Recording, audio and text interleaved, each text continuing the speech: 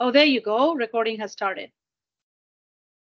Wonderful. Tom, can you change your video a bit? The top of your head is cut off. Okay, so let's see. How's that? There's a lot of light behind. But it's better. Here, wait. Maybe let me turn this one off.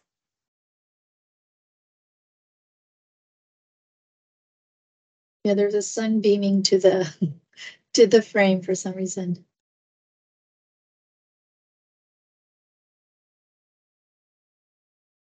Is that a little better?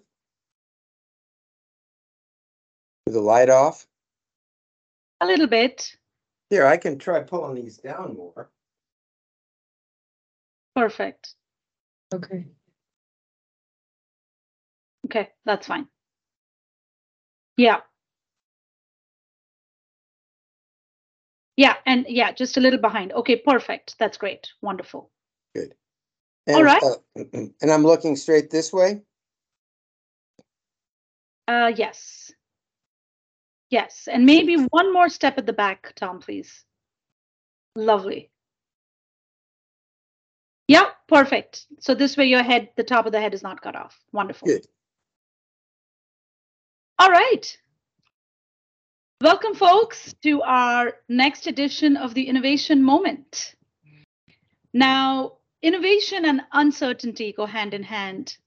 And with navigating uncertainty comes risks. So on this edition of the Innovation Moment, we will unpack a new book written by Tom Kuczmarski and Jacob Sherman called Risk-Free Innovation, for which I got the privilege to write the foreword. Let me start by introducing Tom. And this might take a minute or two because of the glorious experience that Tom brings here. First and foremost, Tom, welcome to the Innovation Moment. Thank you, Shivani. It's wonderful to be with you. Great. So, folks, Tom is the president and founder of Kuczmarski Innovation and has worked with clients ranging from brands like IBM, Gap, Coca-Cola to international conglomerates. The findings and new products created from his innovation strategies and practices has actually led to billions in new revenue for the clients that he has consulted to. He also teaches at the Kellogg School of Management and is currently the academic director of a program called Leading and Sustaining a Culture of Innovation. If that's not enough, he's authored 9 books on innovation and leadership and has written for and been quoted in articles for Bloomberg Business Week, Fast Company, Wall Street Journal, MSNBC, Chicago Tribune, and many more. A thing near and dear to my heart, though, is the fact that Tom has co-founded, along with Dan Miller, the Chicago Innovation Awards 22 years ago. And Tom, what a great event last night was in Chicago, coming off a great high from that event, Tom. And this has been a great way to highlight contributions to innovation in all its forms in Chicago, which has emerged as a center of innovation second to none in the nation.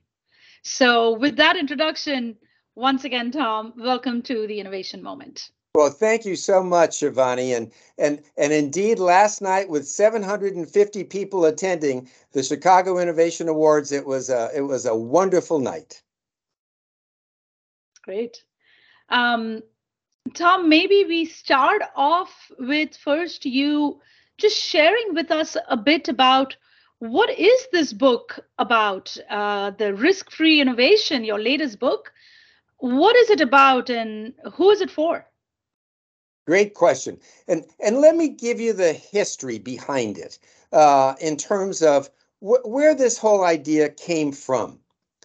In every Kellogg School of Management class that I teach to executives, I ask them the question, what's your biggest impediment to innovation success? What's the barrier? Why is it that you're not more successful at innovation? And without question, their consistent answer is, we're risk averse. We have a fear of failure. we're not sure we're really willing to do what it takes with the possibility of then not succeeding.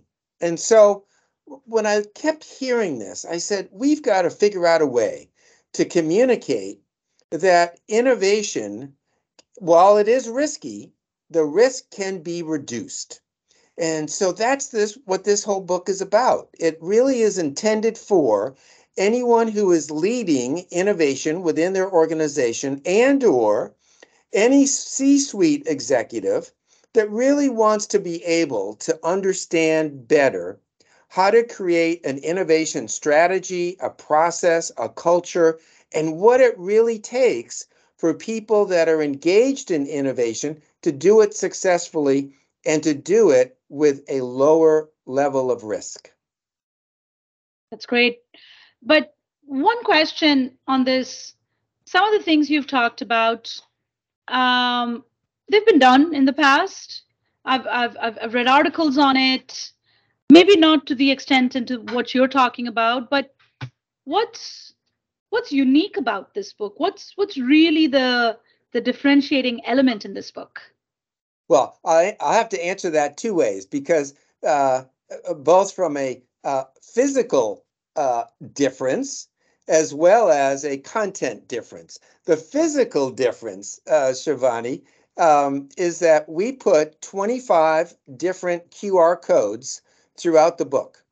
So you can take your iPhone and you can click on those 25 different QR codes, and you'll see me pop up and Jake pop up, and we'll provide you a quote unquote live summary of each of the chapters and the charts and the graphs. And so it's just I've never seen a book that Lovely. has that can really be brought to life like that. And the other exciting thing about it is that over time we're able to change those videos so that the content can continue to stay fresh. So that certainly is one newness dimension for of the book. But the second really is a strong conviction to a organization that adopts these 10 risk reducers. I guarantee they will have a higher level of success in terms of innovation. And I don't think anybody said, you'll hear some books that'll say, oh, you'll be more creative and you'll be more inspired and you'll be more of this. And what I'm saying is that you will be more successful at creating profitable innovations into the marketplace. Love that. That is what people need right now, right? But can they really innovate in a risk-free manner? What are some of those risk reducers, right? Mm-hmm. What are some of those risk reducers that you talk about in your book? Sure. Well, let me share a few of them with you. Take, for example, the first risk reducer, define innovation your way. Oh my gosh, if you go into a company and you ask 5 people how they define innovation today within their own organization, how many answers will you get? 5, sometimes even 6. And an innovation team can't operate unless they have an understanding of what senior management agrees upon is the type of innovation that we should be pursuing. Now, I happen to believe that, as you do too, that innovation is all about creating new value for customers and or for consumers. But there's different types of innovation. There's breakthrough, there's disruptive innovation, there's line extensions, there's cost reductions, and all of these are different forms of innovation. But if I'm on an innovation team, I've got to have clarity on which of those, as a company, as an organization, we want to go after. And when you don't do that, oh my gosh, the risk just accelerates because here we are, an innovation team focused on cost reductions, and we come up with some really good ones. We go to the senior management team and they say, but where's the breakthrough? Where's the disruptive innovations? So defining innovation and getting everybody on the same page is one example. A second example is rely on problems not ideas. Oh, and so many organizations start, Shivani, with an idea brainstorming session. And they come up with 100 new ideas and they say, isn't this great? And we're so creative. And then what happens to those ideas? And typically nothing does, right? And the reason is because they haven't started the process by understanding the problems, the needs, the wants, the desires, the concerns of customers, clients, consumers in the marketplace. And that really has to be the starting point for a lower level of risk for innovation, because then it becomes a problem-solving endeavor where we're generating ideas, but they solve problems that Love we've it. already identified in the marketplace. And I'll give you a third one, which I love. Risk reducer number 6 is build failure into the financials. Mm-hmm. So here we have an innovation forecast over the next 5 years.